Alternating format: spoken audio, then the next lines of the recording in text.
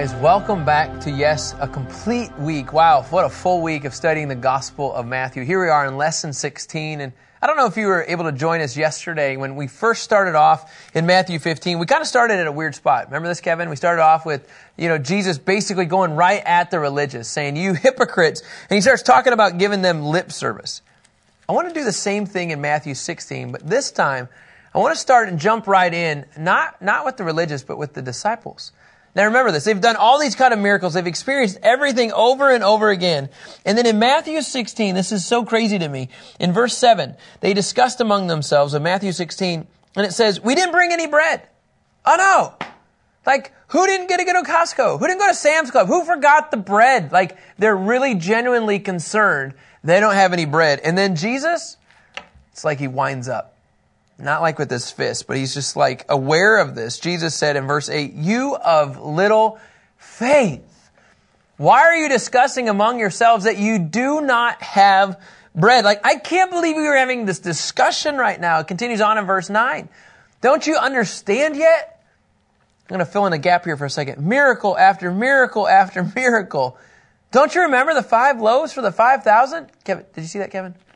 5 loaves for the 5,000. And how many baskets, there you go, Kevin, did you collect? How many baskets? Like, you guys, by the way, and then in verse 10, or the 7 loaves for the 4,000, and how many large baskets you collected, and you're worried about you didn't bring any bread? I'd be like, I didn't say that. Kevin said it. Kevin forgot the bread, I mean, this is the mentality. So why is it, Jesus says, that you don't understand that when I told you, beware of the yeast, keep going here with me in verse 11, of the yeast of the Pharisees and Sadducees, it wasn't about bread.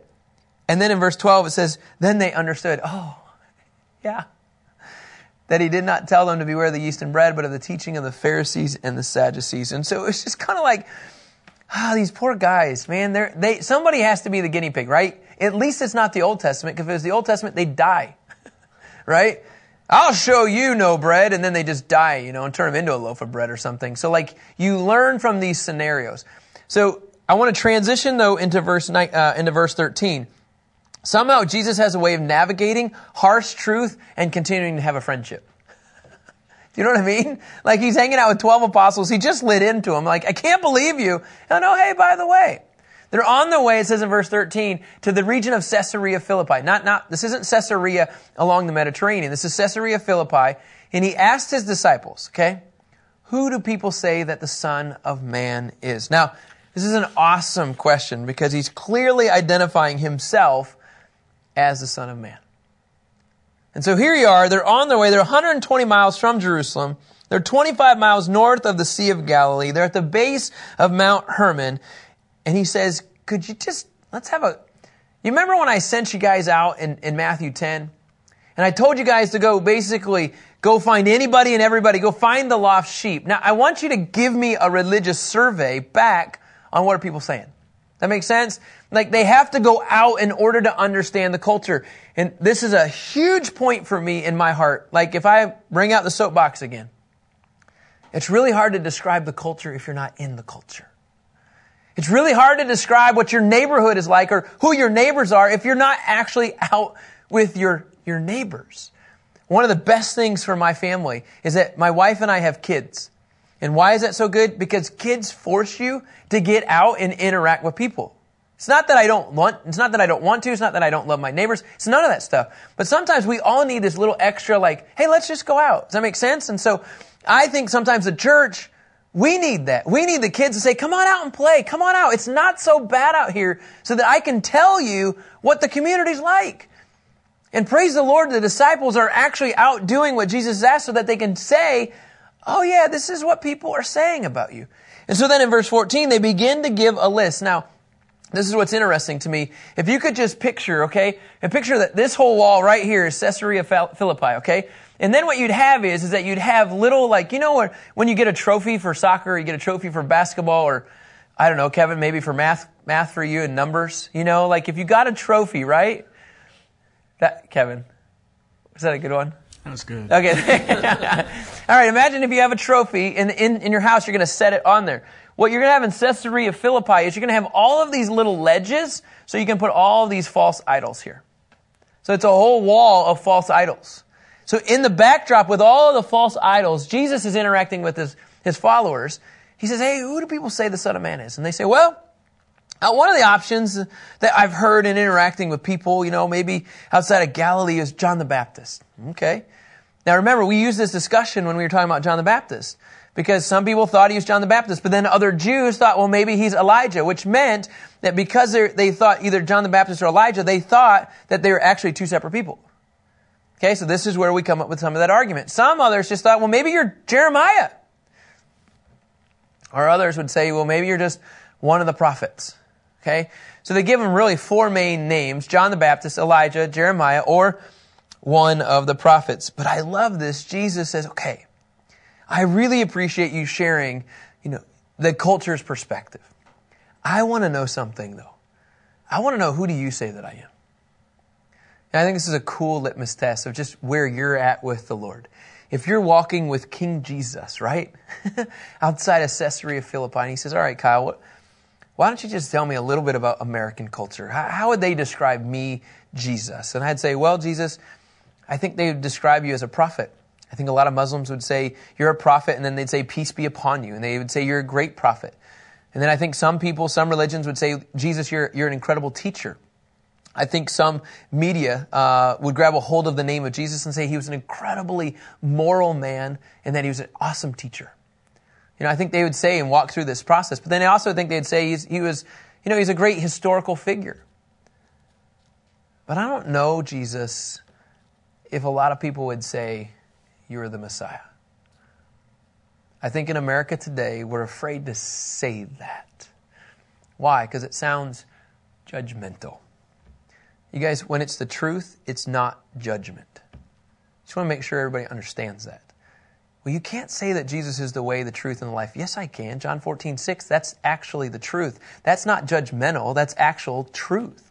So when somebody says that he's not the way, that is a false truth. That's a lie. And I want to make sure they understand who Jesus is. It goes back to, remember, the shelf, the mystery of the gospel. Our job is to steward this so that we can communicate to the culture, this is who Jesus is. So Jesus says to you, Kyle, forget the culture side. Who do you say that I am? And you have to think through, what would you say? And I'm going to give you some time to process. I'll give these guys some time to process about the one or two words that you would describe of who Jesus is. I love Peter's answer. He says in Matthew 16, verse 16, Jesus asked him, Simon Peter said, you are the Messiah. And there's an exclamation point at the end. It says, the Son of the living God. It was kind of like Peter's proud moment. Jesus, I recognize who you are. You are the Messiah. You are the anointed one. You are the Christ, and you are the Son of the living God. And if I can say it another funny way, an interesting way, you're not the dumb, dead idols that everybody else worships. You're alive, and you're my Messiah. This phrase, living God, it also implies the Old Testament name for Jehovah. In fact, Deuteronomy 5:26, Kevin, if you would. Deuteronomy 5:26, just an Old Testament phrase of the Jehovah term. And I love this. For who out of all mankind has heard the voice of the living God, speaking from the fires we have and lived? I love this. There's something to me about when I hear the word is alive and active. Like, it feels like it can come to life every day. Yeah, it's a historical book, absolutely, but it's also the Word of God, which means it can speak to us every single day because it's alive. When I hear living God, I don't think of some God up in the sky as a father on a big chair and he has nothing to do with us. He's alive and he wants to pour into us. I think about walking on water, right? When these guys are walking on water, Peter is, and then they're in the boat. And remember what happens? Jesus comes to them. Because he's alive and he cares. He wants to speak into this. And so when I hear a living God, I think of Jehovah, and I think of God who cares for me. I guess I want to go to you guys, just practical. And I'm going to ask those that are listening, I'm going to ask those that are at the school, those that are doing this online. I want you to come up with one word. If I was to say, who is Jesus to you, what would you say? Kevin, you're always my initial go-to. What would you say? Who would you say Jesus is in your life? Focus. He's your focus. Okay? That's good. What would you say, Jeff? Faithful. He's faithful. Taylor, I can't even see you, Taylor. Taylor, are you there? Friend. He's your friend. TJ, what would you say? Guide. He's your guide. And I would say for me in this season, he is my strength. And I think what's cool is about everybody's words are different about who Christ is. Because you want to know why? Because he's alive. He's a living God. And you know what? Tomorrow, he could actually have a different word that you might think of him. You might need him as your comforter tomorrow. You might need him as your friend, as Taylor said. You know, whatever that context is. And you know why this is important? Because somebody one day is going to ask you, who is Jesus in your life? And you need to have a word. You need to say, he's my hope. Well, tell me, why is your hope?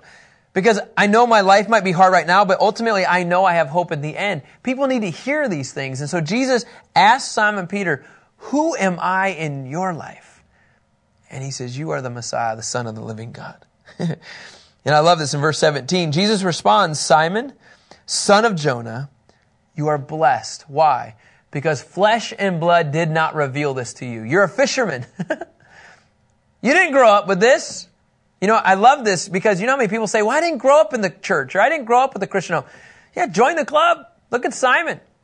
You're blessed because flesh and blood didn't reveal this to you, but my Father in heaven, which means God can show up in anybody's life at any time and show them who he is.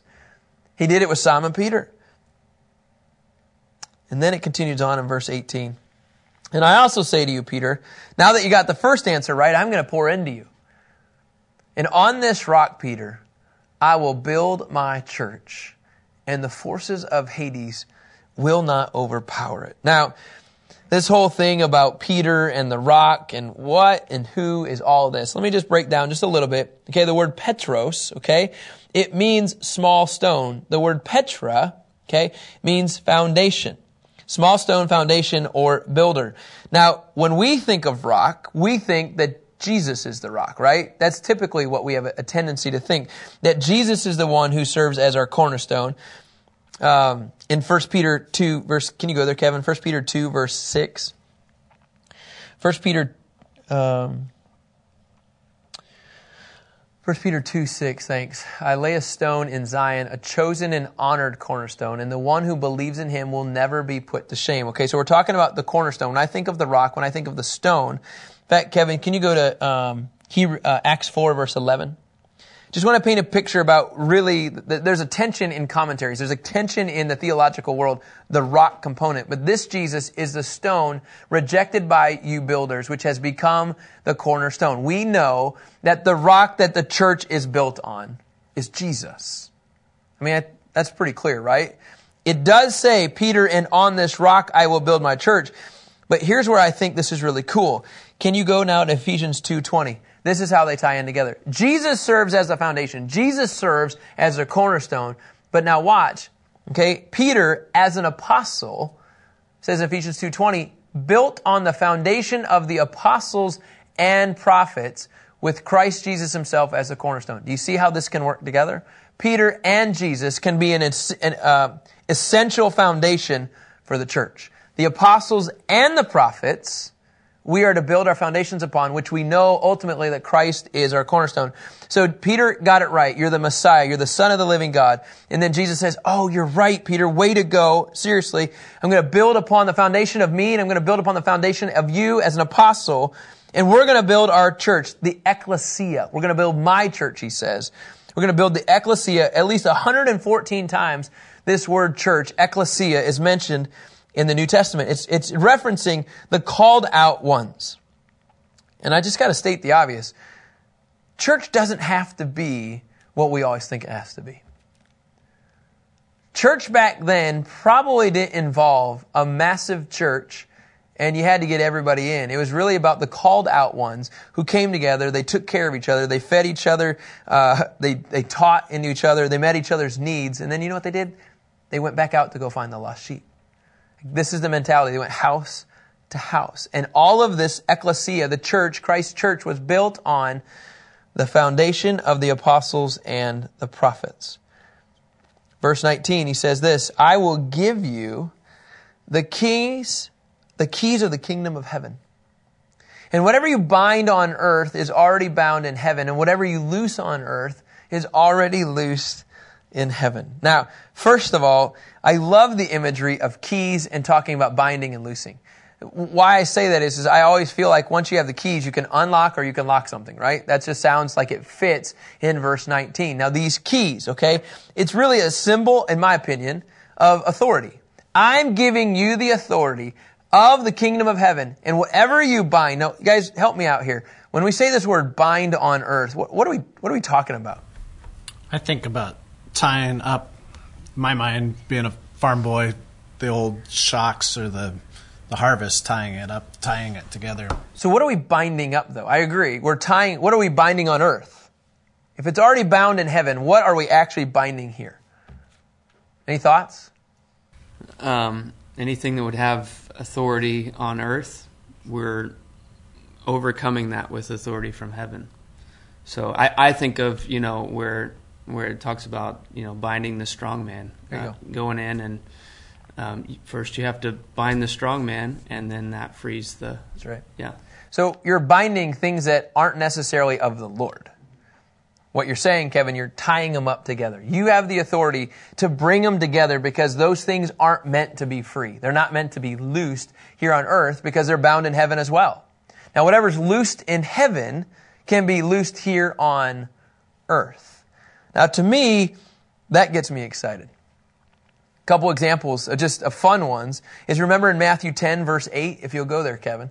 Matthew 10, verse 8, let's just imagine the keys, again, that we've been given the authority to what? To loosen up the sickness, that it's just gone. You can look at it, you're going to bind the sickness up, or you're going to free people from the sickness. Does that make sense? You want to raise the dead. You have the authority to raise the dead. Why? Because death is not intended in heaven. Life is. You can free people from skin diseases because that's not in heaven and it shouldn't be down here on earth. But we got to understand we have the keys to unlock and walk out this authority, to drive out demons. Now, the context of this environment, remember, he's still going after the sheep. He's still going after the lost sheep, and they still need to see these signs. They need to see these miracles. And Jesus says, I'm giving you, Peter, the keys. Let's go loose this thing up. Let's get people to look at how God can move in heaven. He can move here on earth. And I love this because he says, I've given this to you freely. You can give it away. But just as a reminder, Peter, I have given you the authority to do this. If you can loose those things that are up here, down here, I would say, let's go. And I'm working on that. I'm learning what this means. And my prayer is that you too, every day, just gain a little bit more confidence that you have been given the authority to do that here on earth. In verse 20, remember, he says, and he gave the disciples orders. This is classic. To tell no one that he was the Messiah. Somebody please help me with this. It's the shh, don't tell anybody mentality again. Got any thoughts on why, guys? Well, I think the perception of a king or a Messiah was different than what Christ was, and he wanted people to figure it out. Yeah, and so publicity at times, I know, Taylor, we even talk about, bad publicity is always still good publicity. In this context, it might not be because of timing. Jesus didn't want things to get out because he still had to go through a process. That might not be the case for us. But in Jesus' context, please don't tell anybody right now because I still have to go through a couple more things, meaning suffer, meaning die, meaning be buried, come back to life in order for the kingdom to be instituted. Okay, moving on. Verse 21. From then on, look what happens. Jesus began to point out to his disciples that he must go to Jerusalem and suffer many things from the elders, chief priests, and scribes, be killed and be raised the third day. So at that moment, in Matthew 16, from 20 to 21, there was a shift. It's almost like he became so focused, Jesus says, I now have to fulfill this calling of my life. And look what Peter does in verse 22. Peter, who just said, you are the Messiah, you are the Son of the living God. He took Jesus aside. Peter. And he began to rebuke Jesus, the Messiah himself, and said, oh no, Lord, this will never happen to you. Before we get to Jesus' response, This is kind of a pattern of Peter's life. You guys got this figured out? Just a couple things. Nelson Commentary just kind of points this out for me. I thought this was really helpful. He's the first guy, right? If it's really you, Lord, tell me to get out and I'll walk on the water, right? So everything's drastic with Peter. Everything is like extreme. So in Matthew 14, yep, I'll walk on water. And then how about Matthew 26, verse 35? How about this one? Matthew 26, verse 35. This should serve as an encouragement for all of us, okay? I think we all have a little bit of, the Apostle Peter inside of us. He says, even if I have to die with you, Peter told him, I'll never deny you. No way, Jesus, I'll never deny you. And all the disciples, I'm with you. I'm with what Peter said. I want to walk on water. I'll never deny you. He denied him 3 times. Interesting enough, at the end of John, Jesus makes Peter tell him that he loves him 3 times. Peter learns a lot. What about on the rooftop, the sheet? How many times did it drop? 3 times. Peter's a slow learner, but he's excited about life. And I think those that get excited about life, yep, I'm looking at myself. Sometimes we probably should just slow down just a little. What are you doing in this, God? How about the other one? This is a classic one, John 18:10. Remember, Jesus is getting ready to be turned over. There's an arrest has taken place. One of the 12 apostles has turned against him. And then what do you know? Peter, who had a sword, he drew it, struck the high priest's slave, and cut off his right ear. So just like that, Peter cuts off Malchus's, his right ear. And what does Jesus do? Like always, he's picking up the pieces. He puts Malchus's ear back on his head and says, it's not the right time. Come on, I got to go through this suffering, Peter. Peter, why do we always have to do this? He decides to pull Jesus to the side in verse 22 of Matthew 16. And he began to rebuke him. He said, this will never happen to you. In verse 23, it's kind of radical. He turned to Peter, Jesus, and he told him, get behind me, Satan. I'm not saying Peter was trying to be funny because I think Peter was very serious. But Jesus took this to a whole new level. He basically just said, you've become a mouthpiece for Satan. Matthew 4:10. Kevin, can you go there if you don't mind? Matthew 4:10 has this same feel.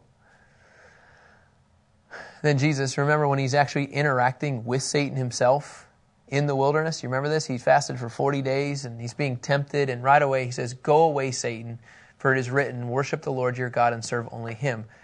This pretty much looks identical to what he just told one of his right-hand men, his disciples. Get behind me, Satan. You are an offense to me because you're not thinking about God's concerns, but man's. He just told Peter, your perspective is off. Peter, your whole heart condition, I'm concerned. Everything just became about you and not me. I just want to encourage us, you guys, there's so much we can learn from this. And Jesus says, if you really want to have a focus on me, on God's concern and not yours, I'm going to tell you how to do it. And it's not going to be easy. In fact, most of you, it could scare off. But he says in verse 24, then Jesus says to his disciples, you want to learn how to focus on God's concerns and not man's? You want to learn how to be not like Peter? He said to his disciples, if anybody wants to come with me, he must deny himself, take up his cross, and follow me. He continues on in verse 25, for whoever wants to save his life. So Peter, if you're concerned about preserving my life, or you're concerned about preserving your life and all the other disciples, you should actually be willing to lose it. Because whoever loses his life because of me will actually find it, Scripture says. And then in verse 26, what will it benefit a man if he gains the whole world yet loses his life? Peter, I need you to understand, this is the mentality that I need you to have, because everything I'm going to focus on is I got to get to Jerusalem, and I can't have you be a hindrance. Or what will a man give in exchange for his life? In verse 27, for the Son of Man is going to come with his angels in the glory of his Father, and then he's going to reward each according to what he has done. And I assure you in verse 28, there are some standing here who will not taste death until they see the Son of Man coming in his kingdom. How fun is this? King Jesus even says some of you aren't even going to physically die. You're not even going to taste death until he comes back. And so there's so much here, but here's the question. How on earth do we do what Jesus just said? How on earth do we tangibly break this thing up where you say, I don't even know where to start? So what I want to do is I'm going to just break up, and it just says this, from 24 and on, I'm going to create 2 categories. Okay? This is what I want us to work on. Okay? Warren Wiersbe does an incredible job of just very simplifying. How do you and I walk this out? Well, first of all, you have a choice. Okay? You can deny yourself today when you wake up, or you can live for yourself. And when you break it up like this, you're like, oh yeah, I kind of do some of that. I don't know if I do this. Here's another thing. In order to follow the King, you got to be able to take up the cross. But if you don't want to do that, here's what you can do. You can ignore the cross. This is what Jesus was concerned about. This is man's, right? And that's God's concern. How do you put more of your focus on God's concerns, not man's concerns? Well, another way to do this is that you can follow Christ. I'll just put follow the King. Or follow the world. I like this one. I like the world. I like what they can offer. Following the King is hard. It's perseverance. It's dealing with persecution. You know, here's another thing you can do. You can lose your life. Or save your life. This isn't a great sales pitch for following God's concerns. Because it's not a fancy sales pitch and it's not sexy, let's go over to the man's way. Let's do what's easier and more comfortable. And we already learned, you guys, in the beginning of Matthew, wide is the way that leads to destruction. The narrow path is really, really hard to find. There's a couple others on here, but, forsaking the world, gaining the world, keeping your soul, losing your soul, sharing His reward or losing His reward and glory. There's a lot. I think it all comes down to every single day, you and I have a choice. We can learn as Peter learned. Do we want to put our focus on God's concerns or man's concerns? Because I don't even question that you and I view Jesus as King. I don't question that. I believe, those that are listening, I actually believe that you believe that He's your hope. I believe that He's your friend. I believe that He is your strength. I believe that He is your guy that's going to walk with you every day. I believe that He's your Savior and your Messiah. But every day you have to make that decision. And you got to say, do I want to live like He is or do I want to live like He's not? And for just a moment, Peter decided he didn't want to live like that. And at that moment, Jesus just said, get behind me, Satan. And then He used that as an example to all of the other disciples. This is how I want you to live. All right, guys, this is Matthew 16. Lesson number 16. And guess what? We get to do it again tomorrow. I'm excited. We'll join you and talk to you about Matthew 17 tomorrow. Thanks.